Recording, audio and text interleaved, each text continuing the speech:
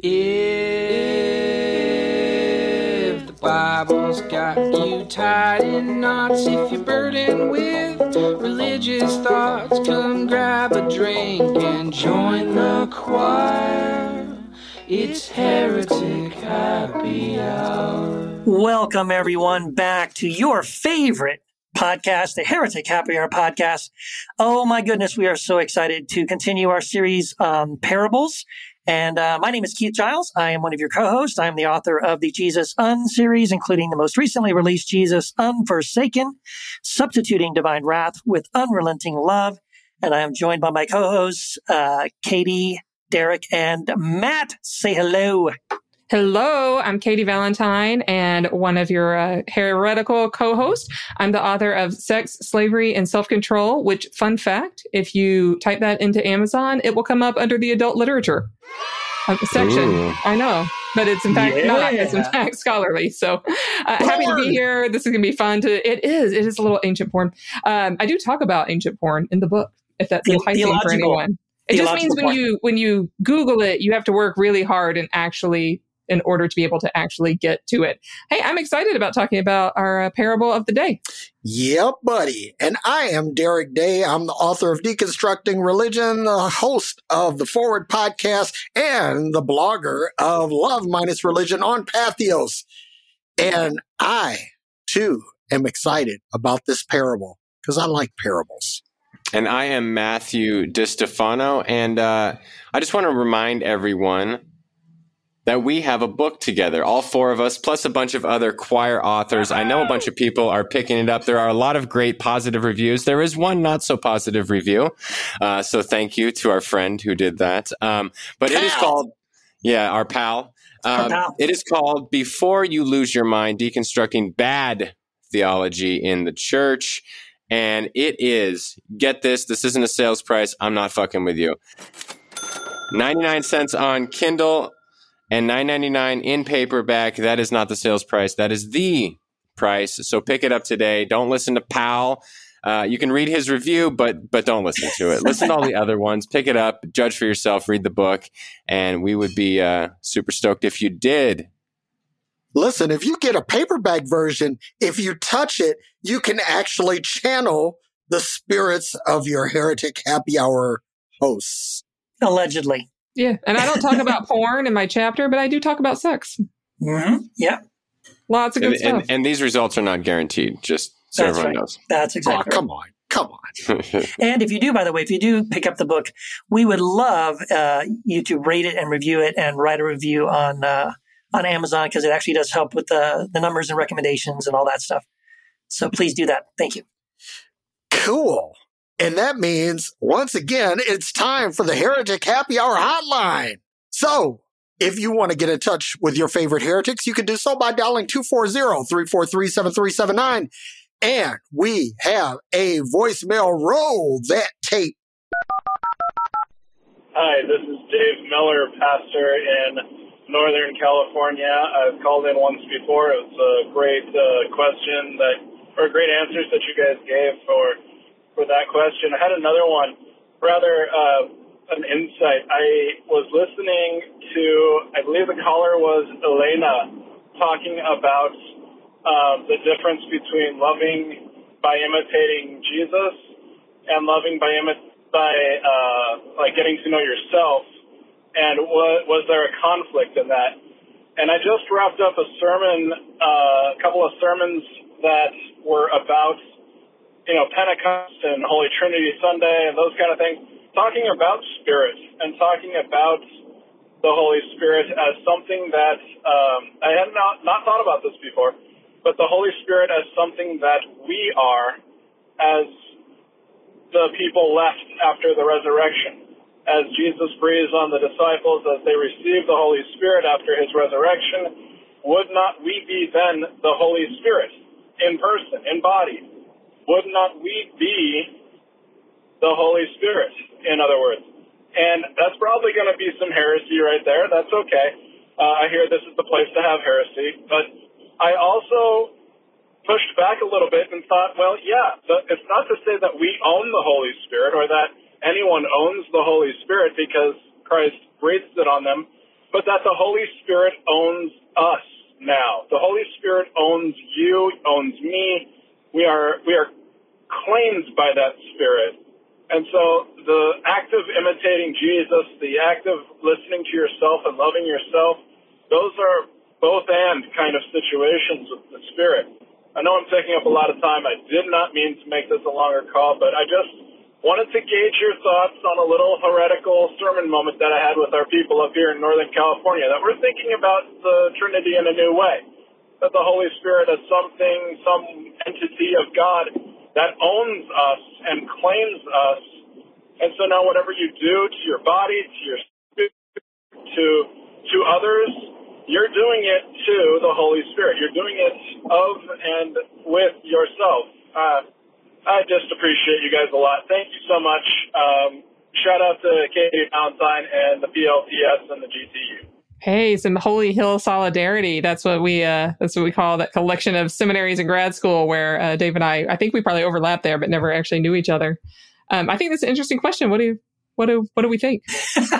Well, I'll just say quickly, as he was talking, he was sparking something that had come up a few years ago in my mind about the idea of like Christians being possessed, because he used that terminology, they were owned by the Spirit. I'm not really comfortable with that. We're owned by it, because it feels kind of weird to me. But it sparked the idea of like that we are sort of possessed by the Holy Spirit. Like, so in other words, there's like sort of this possession, but it's not demonic possession. It's the Spirit of God possession. Like the Spirit of God is in everyone. And so if that is sort of the assumption, it's similar to the idea of saying that we're all the incarnation of Christ and that we're all also filled with the Holy Spirit. And if so, then yes, if that's what you mean by that, I guess I could see that. I could see that way of thinking. So I guess that's all I could say about that. I'm similarly allergic to being owned, that language, and it's making it a little hard for me to engage the question, but I'm finding the question really interesting. Being infused with, maybe I can kind of get behind a little bit. But like being owned. But I would say this, I don't know if this is true for all of you, but it also, I see the radicalness of this, like we're all inhabited by the Spirit of Christ. I don't think this is necessarily dependent on Trinitarian theology, and my own tradition doesn't require like Trinitarian confession. So I don't know that I am a Trinitarian, but the Spirit of God has been alive and well in the world since before Jesus, with Jesus, and after Jesus as well. I think where that feels a little gritty to me is this idea that like that kind of old illustration that's been used, especially for youth groups. Like if you sin, then your soul has a little bit of a stain on it, and you're actually like your body is your temple, and anything that you do can be harmful. Like it could go in that direction. That's not what I sense Dave said that you were saying at all, but rather this kind of radical idea that the Spirit inhabits all of us. So I'm in a very non-clear kind of way wrestling with the idea without a firm conclusion here. Yeah, I think some of the language that was used was a little off for me in terms of just the way I would speak or think of things. But I do sense that, like for me, there's no point in like parsing out what is Matt and what is the Holy Spirit. Like if I just see us all as part of God and God as part of everything. Like I'm more panentheist than anything. So how it works out in terms of, can I say I am the Holy Spirit? No, I don't use that language, but can I splice it up and remove Matt away from the Holy Spirit? I don't think in those terms either. So it's kind of like this, I don't know. I don't know if it's non-duality. I don't know if it's like just incarnation. I have no idea, but I like where Dave's going with it. But like you guys, the owning kind of language is not really, it's not really in my lexicon. Now I'm going to do something that the rest of y'all might not do, because I go full apostate, because I always go full apostate. Dave, I agree with you about being the Holy Spirit, because I am God. That's where I am. Now, that's not where I land. It just happens to be my point on the journey. But that's it. What I don't agree with is the whole ownership part. Because I am no slave to anyone. Mm-hmm. Mm-hmm. And that's all I got to say about that. Yeah. But great question, Dave. Fantastic question. I'm enjoying the question, and I'm enjoying the kind of thinking of being claimed by. Even that has a little bit of that kind of connotation to me. But yeah. So I think we could all agree, right, that it's an interesting idea. We're kind of going with him. It's really, I think we're all getting kind of hung up on the own by part. Mm-hmm. It does feel like it's the same thing when somebody uses that phrase about like how God uses you. Yeah. Like no, God doesn't use people. Like I like it more the collaboration idea, or we're partnering together, and so yeah, the infused. That's a good idea. That's a good word. Now, I gotta get real nerdy for a second because I want to know what kind of car Dave was driving, because he was in a car, but he was in an electric car. Oh, and you know how I'm almost certain of it. Either that or he's driving a very expensive luxury car. Why? Because I could hear road noise and wind noise, but no engine or gear noise. Wow. I was going to say, I thought it was a 1975 Pinto. Nope. Finely he was in a tuned Tesla ear or something. Yeah. Yes. But he is making that pastor money, so he might be in a Tesla. Oh, yeah. Right, yeah. Big money. I was going to say also, like, just kudos to the group of people, to the congregation that were talking about this, that were willing to take this idea on. Yeah. So, yeah, that's really cool. Nice. Shout out to the congregation or whatever the group of people was that was talking about this. That's awesome. Well, what do y'all think? Is it time to go to our Heretic of the Week and get this fabulous, fabulous knowledge drop? It's the Heretic of the Week. Hi, I'm Gabe, and some people definitely think I'm a heretic. Hi, Gabe. Well, welcome, Gabe. I think everyone, maybe minus one guest, has said that. So you are in good company. First thing we like to ask our fellow heretics is why would people consider you a heretic?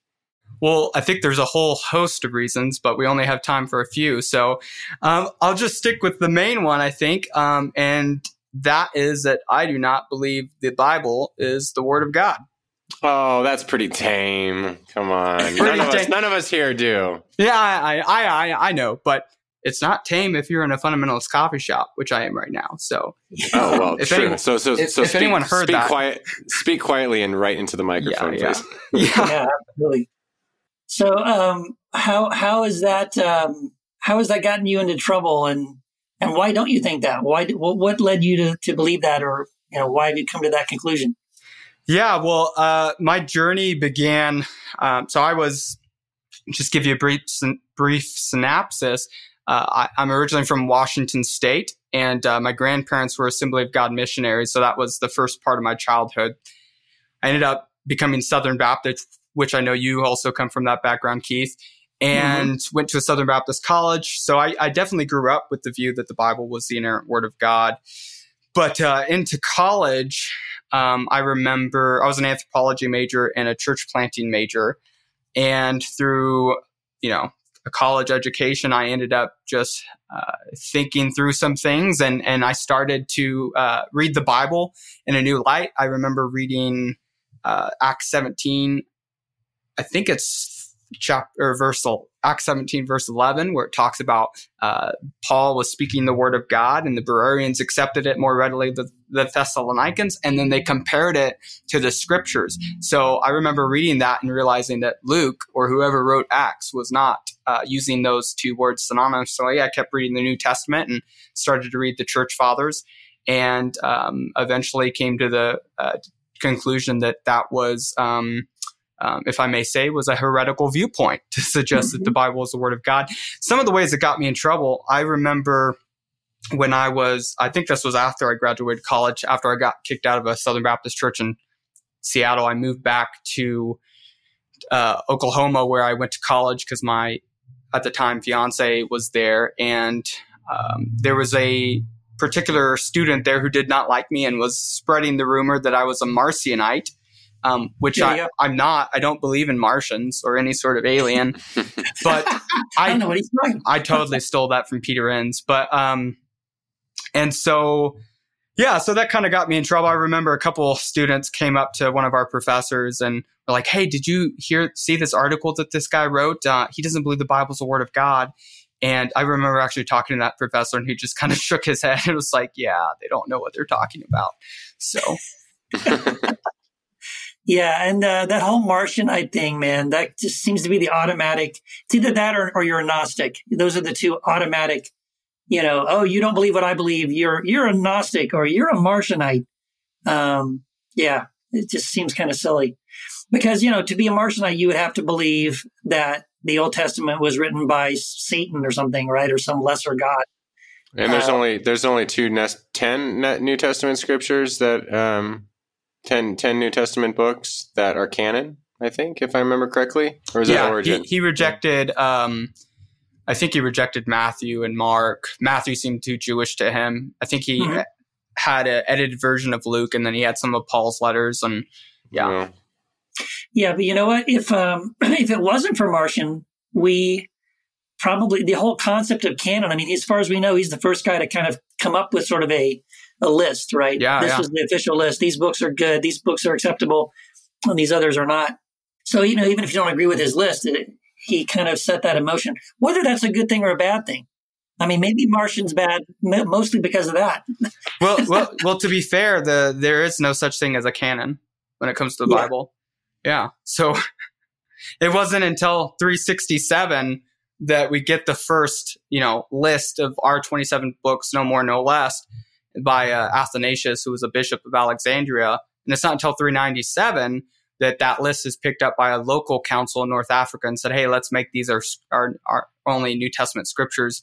And that wasn't an ecumenical council, so it was never accepted. And then, today we Orthodox, Catholic, and Protestants all have different canons. So there's never been a council, to my knowledge, that has said, "Hey, these are the books that are in our canon." And goodness gracious, like Luther didn't want to keep certain books in there, and he's like, the darling of Protestantism. And so I think that the takeaway is people don't know what they're talking about, like your professor said. Yeah, exactly. And I see that's kind of like when people, and I've heard Christians who do believe that the Bible is the word of God and it's inerrant and infallible, and there are no contradictions, there's no mistakes and all that. And then they'll say things like, God protected his canon. He made sure that all those books, ended up in the right, in all gathered together and all that. And I'm like, when they say things like that, I'm like, well, that God protected the canon, and made sure it came together. It's which one? Because there's like, 5 or 6 different ones, as you mentioned. There's several different canons depending on sort of which stream you're in.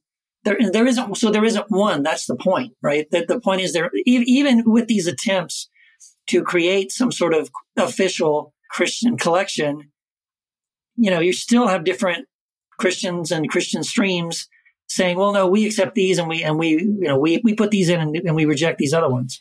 Yeah, and it wasn't. And John Baer, an Eastern Orthodox priest and scholar, has pointed out that another scholar, I can't remember the name of the person, but it wasn't until the 17th or 16th century that someone applied the term canon to the Bible. Before then, it was applied to the rule of faith. So even that's not historically plausible. Yeah. So, Gabe, I'm curious. So, you kind of made that switch, right? You say, okay, the Word of God is not the Bible. So, what is the Word of God? What would you say the Word of God is? Jesus, Jesus, Jesus.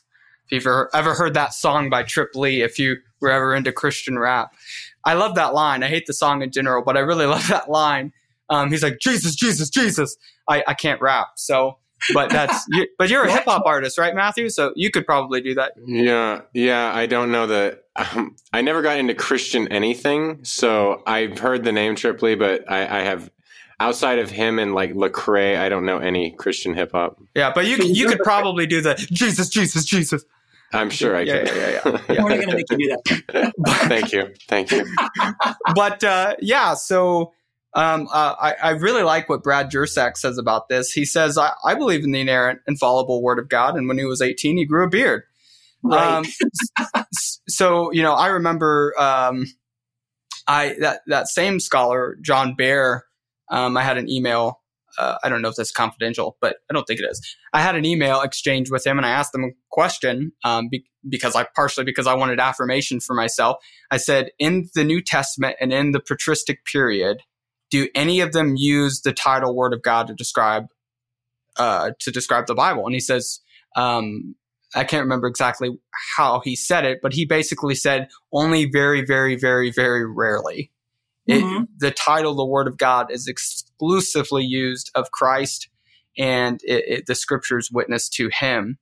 And so, reading the Church Fathers, I did my thesis that I just turned in a few days ago on Origen, the Church Father, and reading his text. When he says the Word of God, it is very clear that he is speaking exclusively about Jesus. When you read Irenaeus, it's the same thing. When you read Augustine, it's the same thing. When you read all these different Church Fathers, to Ignatius of Antioch, and there's 100, we could keep going, Hippocles of Rome, all of them, when they talk about Jesus, they talk about Jesus as the Word of God. When they talk about Scriptures, it's never as the Word of God. So, I'm just going to play devil's advocate here and ask you a question that I've gotten often on this same conversation. Is sort of like, well, so what difference does it make? I mean, what's the big deal? Why do we make a big deal about this, whether it's the Bible or the Word of God? Because if it is the Word of God, if the Bible is the Word of God, let me say it this way. Whatever the Word of God is, because a person's word can never be separated from the person who spoke it, whatever we apply the title Word of God has to ontologically be God.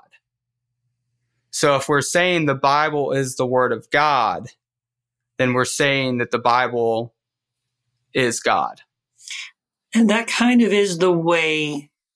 So, yeah, I agree. And I think that the Christians who do equate the Bible with the Word of God absolutely connect those dots in their mind. And you can tell by the way they talk about the Bible. Like, the Bible gets deified. The Bible gets put in this place where I think that's probably how I first noticed it, actually.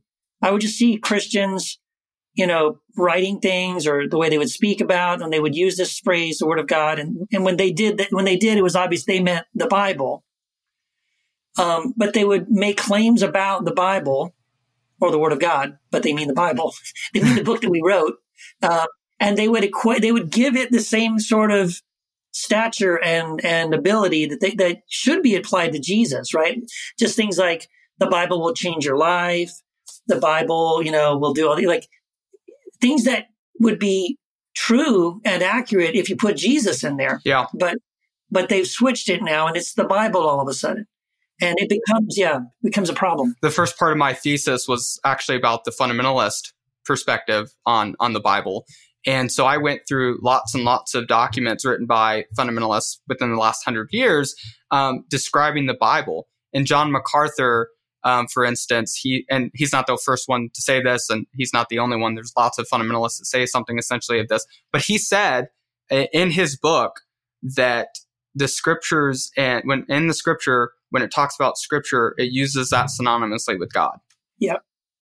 So it's very explicit, and I don't know. It boggles my mind of how people don't make that connection. So you've mentioned your thesis, but I know you have a book coming out. Is this stuff that you get into in your book? And tell our listeners, tell myself, because forgive me, I don't know what your book's about. So is this a part of your book? Do you talk about how you view the Bible, or is it more about your story about wrestling with the Bible, or what's going on there? Yeah. So luckily, my thesis and parts of my book overlapped. So I've been getting to think about this stuff a lot in the last year or two. But my book is essentially, I think you guys have had Thomas J. Ord on the podcast. It's funny that I use the word essentially, because it is essentially a doctrine of inspiration built off of Tom Ord's theology of essential kenosis, or God can't theology.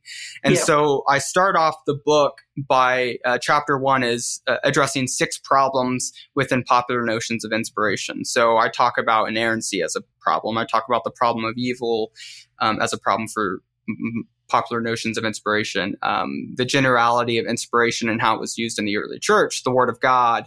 That's a big one. And I have lists of church fathers that I'm quoting to show that when they speak of the Word of God, they speak of Christ. And then so through the rest of the book, I end up introducing essential kenosis, or more popularly known as God can't theology, explaining kind of what that is.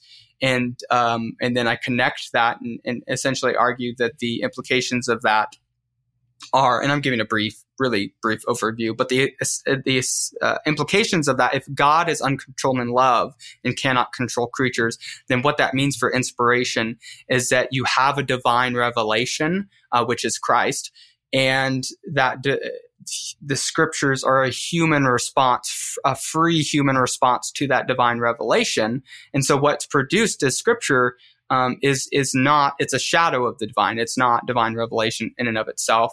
And so that's kind of, I get a lot more into the book and kind of go from there. But that's a really basic overview of what the book is about. Well, cool. What is the title of the book, and when can folks expect it? And in the meantime, maybe get a hold of you. You mentioned a blog, so plug away, my friend. Yeah, so I love a shameless plug. So you can check me out at, you can find me on Facebook. It's Gabriel Gordon. My profile pic is the 2 beautiful men in suits. And you can also find me on the misfitstheology.com. That's an ecumenical blog I run. It's a blog dedicated to seeking unity in the church. So we have fundamentalists on there. We have broader evangelicals. We have mainline progressive Protestants, Eastern Orthodox, and Roman Catholics. And so you can find me there. You can also, if you really want to get a hold of me, you can email me. I don't know what I think about giving out my email, but I'm going to do it this one time. It's I'm going to give you my older email that I don't check very much, but Samuel Walters 405 at gmail.com. That was an alias that I used to blog under in college. So that's why it's Samuel Walters 405 at gmail.com. But the name of the book is God Speaks. And so, that's the name of the book. It's coming out. It's supposed to come out June 1st. So hopefully I think this episode might come out around then. Who knows? Only God knows. Or if you're if you're an open theist, God doesn't know. And that might be, with the Heretic Happy Hour, open theism might be true, because I don't even think God knows what the hell's going on there. Well, you might be an open theist. What's that redneck? You might be a redneck. And it'll be with Choir Publishing. So.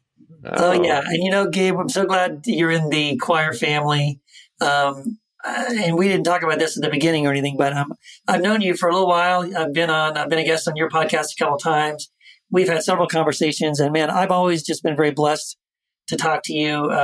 In fact, every time I talk to you, I think I should talk to this guy more often. It's very inspiring. It kind of gets me thinking. I really, really love it. Love talking to you. Looking forward to the book. And man, thank you so much for your time, and I hope the book goes very, very well. Yeah, well, I'm honored. And I will say there are things in the book that I definitely picked up from reading your book. So it's the feeling, it's mutual. So. All right, let's end this bromance. All right, you two. Well, thanks for coming on. It's been a blast. Thanks, Matthew. I love being the Heretic of the Week.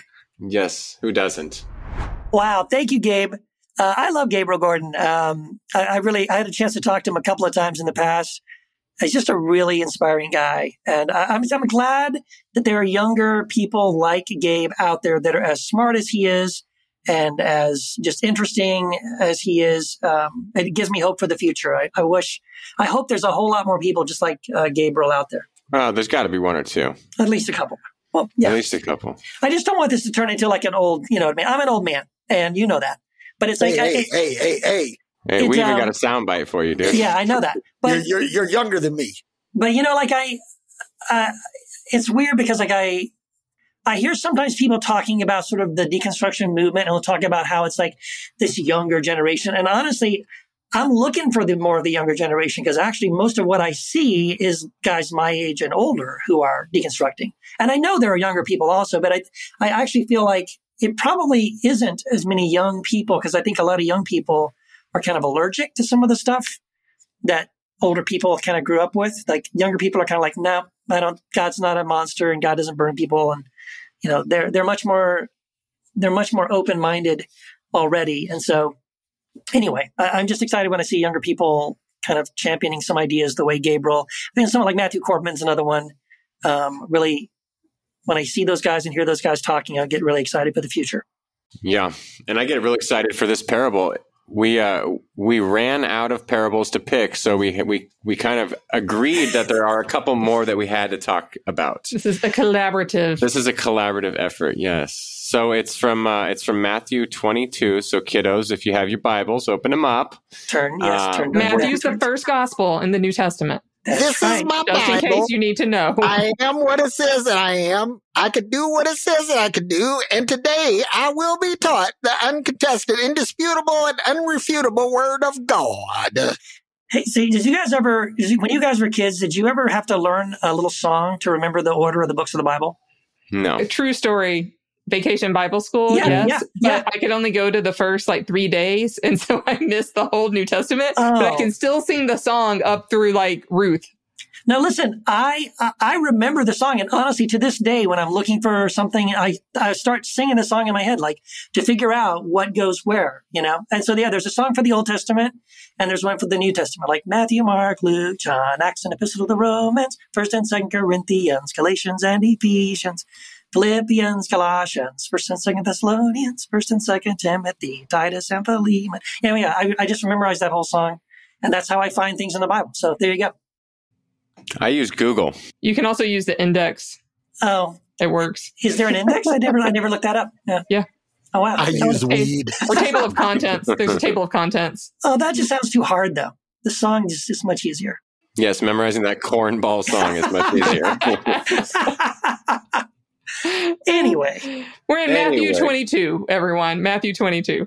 So what is this parable? We picked this one, I think, because was it you, Matt? I think you had mentioned there was a really interesting take on this parable that I had never heard before, and I was like, oh my gosh, we got to do this.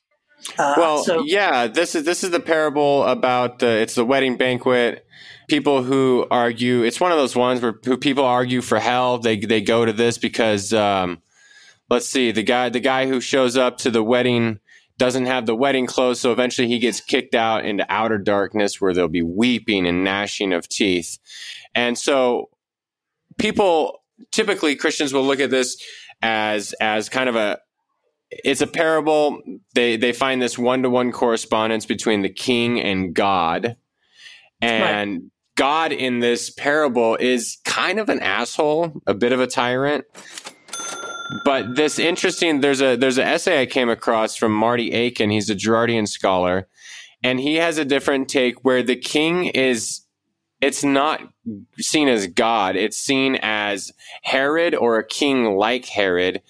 And correct me if I'm wrong, but a lot of the kings in the parables in Matthew's gospel are not viewed very favorably. Right. So it kind of fits within that understanding of kings that are not viewed favorably. And the twist on this thing is that Jesus is the one who's kicked out into the outer darkness. And it kind of has the same motif as the suffering servant from 2nd Isaiah. We have this picture of someone who is grotesque beyond imagination, right? And he's rejected, and the Calvinists read penal substitution back into Isaiah 52 and 53, and it pleased God to punish him and all this kind of stuff. Right. So we have this figure who's thrown out into the outer darkness, and Marty Aiken's interpretation is that that's a picture of Jesus. So we're not seeing the traditional quote unquote way of God throwing people out of the wedding banquet. And that means people go to hell. It's really the king, either Herod or someone like Herod, throwing Jesus out of the wedding banquet. So it's kind of this flip of an interpretive method. And so I thought that was so interesting that maybe we should talk about it. Yeah. So, and you know what, going back to look at the parable with that new lens of that, hey, maybe that is what's happening. Like I notice at the beginning of the parable, Jesus starts the parable by saying, the kingdom of the heavens has been likened to a man, a king. So he starts off by emphasizing that this is about a man and then says it's a king, which you could take to mean he's trying to say the king isn't God. The king is a man who has this wedding celebration. And then as you pointed out, all these people are invited to the banquet, and then the king shows up, but he notices there's a man sitting there at the table who is not dressed in the proper wedding garments. And he says, how did you enter without a wedding garment? And then it says, the man was speechless, right?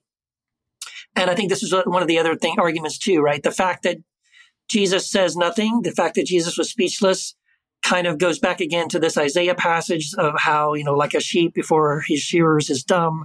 Or how the other gospels emphasize how Jesus at his trial didn't respond, he said nothing, right? And how so there's a correlation right there to that man being kicked out as being Jesus also, and also the fact that he's cast out, right? And so Jesus was crucified outside the city, right? He wasn't crucified inside the city; he was outside the city. So there are several parallels. I mean, I think it's really fascinating to me, like if that is what it's about, it actually kind of fits, and it really does turn the whole thing on its head in a very interesting way. I love that perspective. One of the things that's always troubled me about this passage is that the king sends out the invitations and everybody shows up, and this guy shows up. Now, could it be that he didn't have a wedding garment? Could it be that, that he was poor, that he was disenfranchised, whatever? Could it be? And so why then would he be cast out, even though he did his best to be there? Yeah. That's one thing that always troubled me about this one. Yeah, and I agree with you. I think, again, this is one of the reasons why this perspective is so fascinating, because, to be honest, it is kind of troubling if you read it as, okay, Jesus saying, this is what God the Father is like.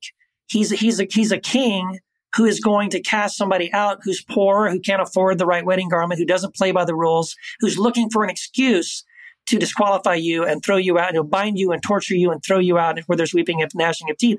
And it just feels so inconsistent with everything else Jesus says about who the Father is and what God is like, that it's very troubling. And so I'm warming up to this idea of like, yeah, maybe this is not at all. Jesus is not talking about what God is like.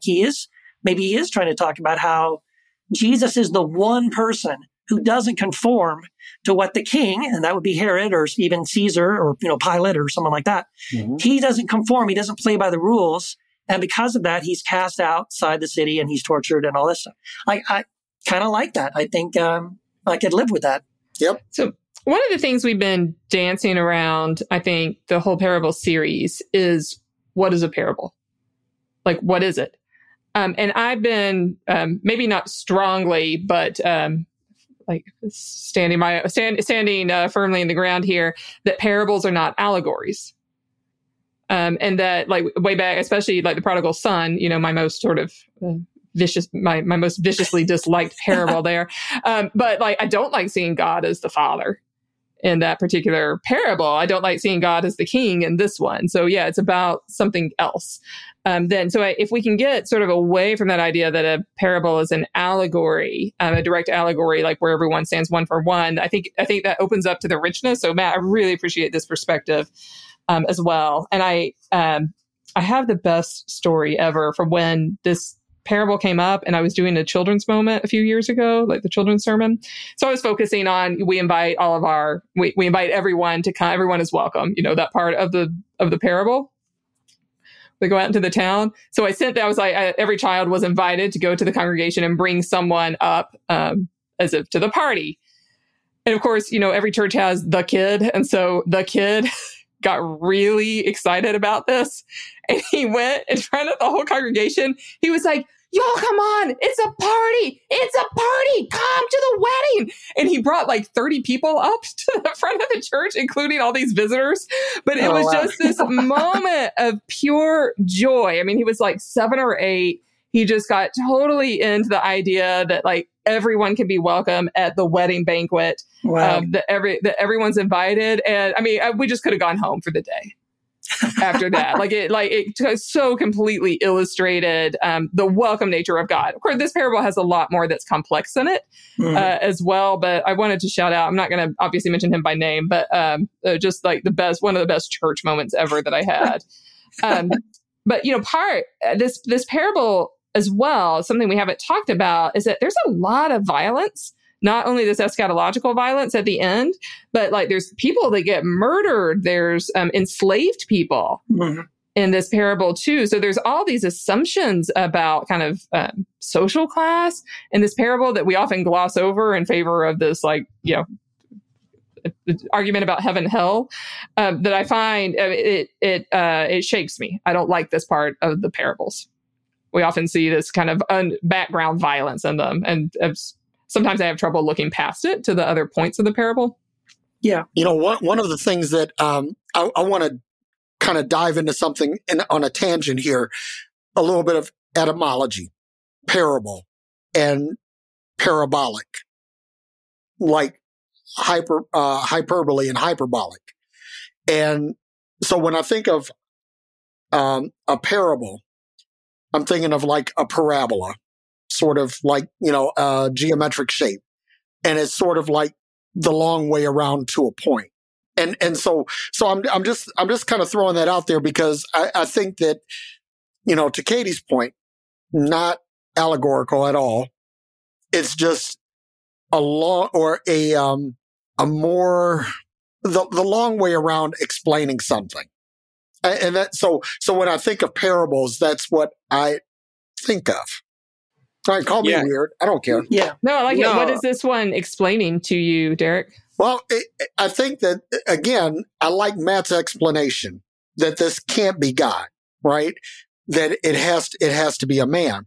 And I think that this whole explanation is a long way or long-tailed way of saying that, hey, this is me in this context. That Jesus is saying he's using himself as the subject of this. He's the guy that doesn't show up in the right garment. He's the guy that gets cast out. And he's the guy that's out there with the wailing and the gnashing of teeth. Mm-hmm. Yeah, I mean, a lot of times in these parables, it's like, to what should we compare the kingdom to? Right. And we think there's a one-to-one correspondence. Well, this is like that. But really, I think often we need to say as much of this is also what it's not like. Mm-hmm. It's not like we're saying, oh, this points to that. It's like we need to think broader. We need to think like we've said many times. Katie's harped on this throughout the series. Like, this is to shock us. Mm-hmm. And it doesn't like just personally, if you're saying, oh, God's like this, he's the king, that's not a shocking statement. I've heard it 1,000 times. When you say, oh no, it's actually like Jesus is the one who, he didn't have the right clothes on. Maybe he's too poor. He gets thrown out to hell where there's weeping and gnashing of teeth. That's Jesus. And you're like, oh damn, that shocks me. That impacts me. That's like, wow, we really need to rethink these things, because I think on a lot of these parables, he is taking the long way home. Derek? Yep. He is. I mean, because there's just so much more depth of meaning when he does that, rather than saying, I mean, he could just simply say, oh, God's like this guy. He's going to be an asshole. And that's it. It's like, no, that's not what he's saying. Yep. Yeah. That's not what he's saying. Yeah, I agree. I think that's what's so fascinating about this parable series we've been doing. And I really one of the reasons I've loved it so much, this series, is that it's given us an opportunity to look at some parables. Some of them are parables that I think the average Christian would think, I know this one. I know what this is about. There's nothing here. There's nothing new here to find. And the fact that we've been able to look at some very well-known parables and notice things and point out things that, frankly, some things I never noticed before, that I'm like, this is really awesome. And I think, again, this is the beauty of the parables, that there are layers to them. There is meaning within them that isn't sometimes so obvious. There are other ways to look at it and frame it. And that's what I really appreciated about this series we've done, is we've been able to kind of come at these parables from really different directions that I never would have thought of otherwise. And hopefully that gives us permission for all the parables we haven't covered yet, because there's lots of parables. Next time you're reading a parable, try to flip it around. Try to look at it from a different perspective. Try to ask yourself, what's really going on here? And is this what it's saying? Or could it be saying something else? Am I missing something here? Because the chances are you probably are not seeing something. There is probably something there that isn't quite so on the surface. So. I wonder if I could share something else real quick. I had to do some graphic art stuff for a project that I'm working on. And this PNG file, graphics file, it was like when I was trying to upload it, it wouldn't allow me to upload it, even though I sized it right and everything was good. But what I discovered is that this thing had something called an alpha channel enabled. A really obscure thing. And I had to look it up, but the thing is that not every, like say, media syndication service accepts PNGs with alpha channels. And the alpha channel is sort of like a hidden meta layer. Yeah. It's something that there is some other information that can be stored in there that cannot be seen, that's layered over or under the actual graphic itself. And so when we look at the parables, we have to first, we have to peel back the layers that we do understand. But I think that there is a calling out to us to try to find the alpha channel in the parable, to find this hidden layer and expose it and determine whether or not that's something we need to process or not. Yeah, I like that. That's a great analogy for those of you tech heads out there who understand what those layers are. I think I know what that is. I think there's a way of sort of, there used to be anyway, a way of sort of like cheating the the Google SEO. Yep. Like, so if you're doing SEO for search terms, that you could embed search terms in the image. Exactly. Without putting those words on your page. And I think that's why some servers reject that layer, because it is a way of cheating the SEO, right? Really interesting. Hey, man, I see you. I speak you, man. Namaste. The tech geek in me sees the tech geek in you, right? As I'm kind of like looking over this parable, there's so many layers to this. There's so many like little nuances in this parable. But we talked about which parable was it? The rich man and Lazarus, I think. How it was kind of set, like the hell happened to be the setting for this one. But this one is like a twisted fairy tale. Like once upon ago in a kingdom far away, there was this corrupt king. And Keith, I'm so glad you brought up in your translation that it says the man, because I looked that up, but it's not aner for the word for a male. It's anthropos, the word for a human being. There you go. So it's kind of generic word. Like, that gets pretty specific. Yeah. So the king is an anthropos and a basileus is the human being who is the king. And so that would fit very neatly if we were sort of like equating the king with Jesus. Like Jesus as the son of the human being, but it makes it even a little more mysterious, I think, when this king is, I don't know that the king is corrupt. I don't know. What do you all think? Is the king corrupt? But the king is matching violence to violence. Yeah. In this parable, but making this radical statement of inclusion at the same time.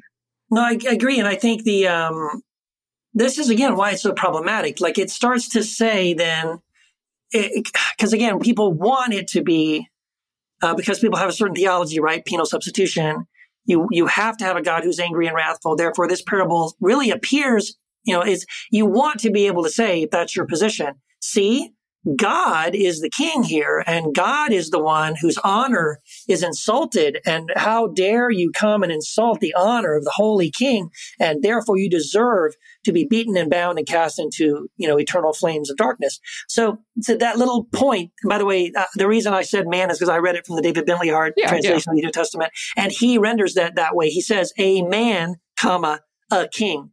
So and I thank you for also pulling out the idea that it isn't just a particular man, it's humanity, right? It's a humankind that is represented in this archetype. Yeah. And I think, man, that sort of undoes that whole way of looking at it. Like, how can you then say, oh, this parable is therefore the king is God, if he's making a huge point about the fact that it really is not God, it's a man. Or what if it's not a man? If we take Katie's example, anthropos. Now we're talking about humanity. Yeah. I mean, we're talking about a much broader construct. Yes. Well, and we probably are, even if it's specific. Even if Jesus had one man in mind, I think the broader point would be like, well, this is kind of how all of them are. Mm-hmm. You know, I mean, it might be one dude in mind, but really, it's kind of like all that way. Yeah. All you motherfuckers. Human kings corrupt. Yeah. Yes. Yeah, I mean, it's kind of like saying, yeah, I mean, on a spectrum, our presidents are they're on a spectrum, but and some are worse than the others. Some are really worse than others. Number yes. 45. I'm talking to you. But you can kind of say, well, you know, the whole system's fucked, right? Yeah. And they all kind of play that role. You know, I just don't like. This is what really bugs me about Christianity and why I have such a hard time with it, is that the picture of God we paint with our interpretations. Yeah. If I just read this, I'm like, I don't need that God. He's got slaves. We've got slaves. Yeah. He's got retribution. We've got retribution. He comes up. It's almost like it's the mafia. You know, he's got the guy there. He's in the wrong robes, and he's like, friend, how did you get in here? No one who is about to do some shit to someone says, hey, friend. No. Hey, buddy. But it's like the bouncer. Hey, buddy, what are you doing here? Right. You know, and it's like, and then he throws him out. I mean, so God's really just like heaven's bouncer. Yeah. And if you don't got the right clothes on, he didn't even do anything wrong. Yeah. He just showed up, right? So it's like, right. Hey, guy, what are you doing back here, huh? All I can do is imagine Marlon Brando, like, how dare you show up to my daughter's wedding without a right clothes on? Right. This guy here, this king reminds me of Don Chichi in Godfather Part 2. The guy who Don Corleone actually bumps off, to become the Don. And Don Chichi was just a dirty son of a bitch like this, and that's what this guy is. Yes. Let me update to Tony Soprano for 90s watchers. Yeah, right. Picture like Robert De Niro in Casino, or one of those one of those mafia movies, like you said. Like it's like, hey, buddy, come here. Yeah. Would I look like a clown to you? You disrespect me. It's like it's that whole attitude, and it's like the God that Jesus reveals to us. What would make more sense would be if it really was supposed to be God, that God would be merciful. God would say, friend, maybe you want to go home and find something appropriate to wear, and then you can come back, right? If that was something that was really important. But there's no mercy. There's no opportunity. There's not even hey, let's sit down. Let me talk to you a little bit. I mean, what's going on? Are you okay? Do you need some help? Can I help you with something? Are you poor? Are you suffering? Is this why you can't afford? No. It's like, you, buddy. Hey, I'm talking to you. Come here. Yeah, you. Yeah, come here, guys. Grab him, beat him up, and torture him. And let's kill him. Like, what? What the hell? But you know what? Honestly, I, except for this idea, Matt, I think I would have just read this parable as like, I don't really know what that means. I don't like what I think it implies. But, like no one's ever given me any other way of thinking about it before. So I really, really appreciate this. Yeah, this is really a breath of fresh air. I mean, really. This would have been one where we'd have to give the conservatives a check, because they always say, oh, you don't like those verses, you're just going to cross them out. On this one, I'd have been like, yep. This is one I'm like, don't like that one. Well, if we may all place ourselves in the metaphorical place of Jesus in the parable too, I'm like, I have people consign me to not literally, but tell me I'm being thrown into outer darkness and stuff all the time, right? So this is also part of what it means to be a Jesus follower, is to have to be willing to be the one who's ousted. Yes. Right? Who is like, we have to be willing to, or sorry, I'm speaking for me, but like, I have to be willing to be the one who is ousted sometimes, and who's, I can kind of see myself in many different roles within the parable in my own journey as well. And so I can also see this being really helpful for early Christians who, the Gospel of Matthew is really struggling with the early, are we Jewish? Are we some sect of Judaism? What are we? So with the sectarianism. So I can also see this being really, really helpful for those early followers, like who don't know exactly what they are. They're having trouble labeling themselves. They're having trouble being identified within the early collective of Judaism and Gentiles, etc. So everyone's kind of throwing each other into outer darkness as well. So I can also see this being like, we need a different system. Yeah. And I like also the idea, like Derek, what you were talking about, parables and the idea of parabolic.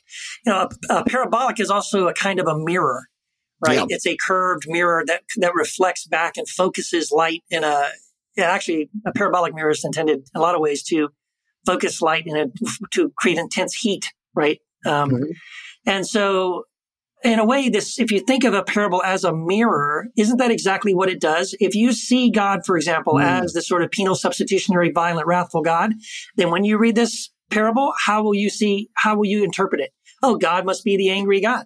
But if you see God in a different way and you see God as this loving, merciful, kind, forgiving Father that Jesus reveals, then when you read it, what's reflected back is, oh, well, then it must be Jesus who's the guy who's cast out. And the king has to be the one that killed him or crucified him, right? That fits, So in other words, like the parables have a way of kind of reflecting back something, right? Like maybe your first passing, your first reading, your like sort of initial reflexive reading of it is what you should question.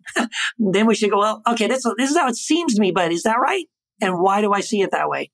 So that's very interesting. I like that way of how almost like the parable reads you. Love it. Well, we could keep going. And thank God we have a Patreon, because I know we got some bonus stuff that we're going to get to. Oh yeah, we're going to tie some stuff together. But I'm gonna wait till I let Keith to tell all you lovely listeners about our Patreon. But in the meantime, I'm going to tell everyone that we have a website, www.heretichappyhour.com. On that website, we have a bookstore from many, many, many of our lovely heretics of the week. They have books. You should read them. They're about 15% off on average. If you go to our bookstore, you're going to save money. You're going to support the show. And it's a win-win situation, folks. So it's heretichappyhour.com. Hit up that store. We also got merch. Check out every link that you can click on at that site.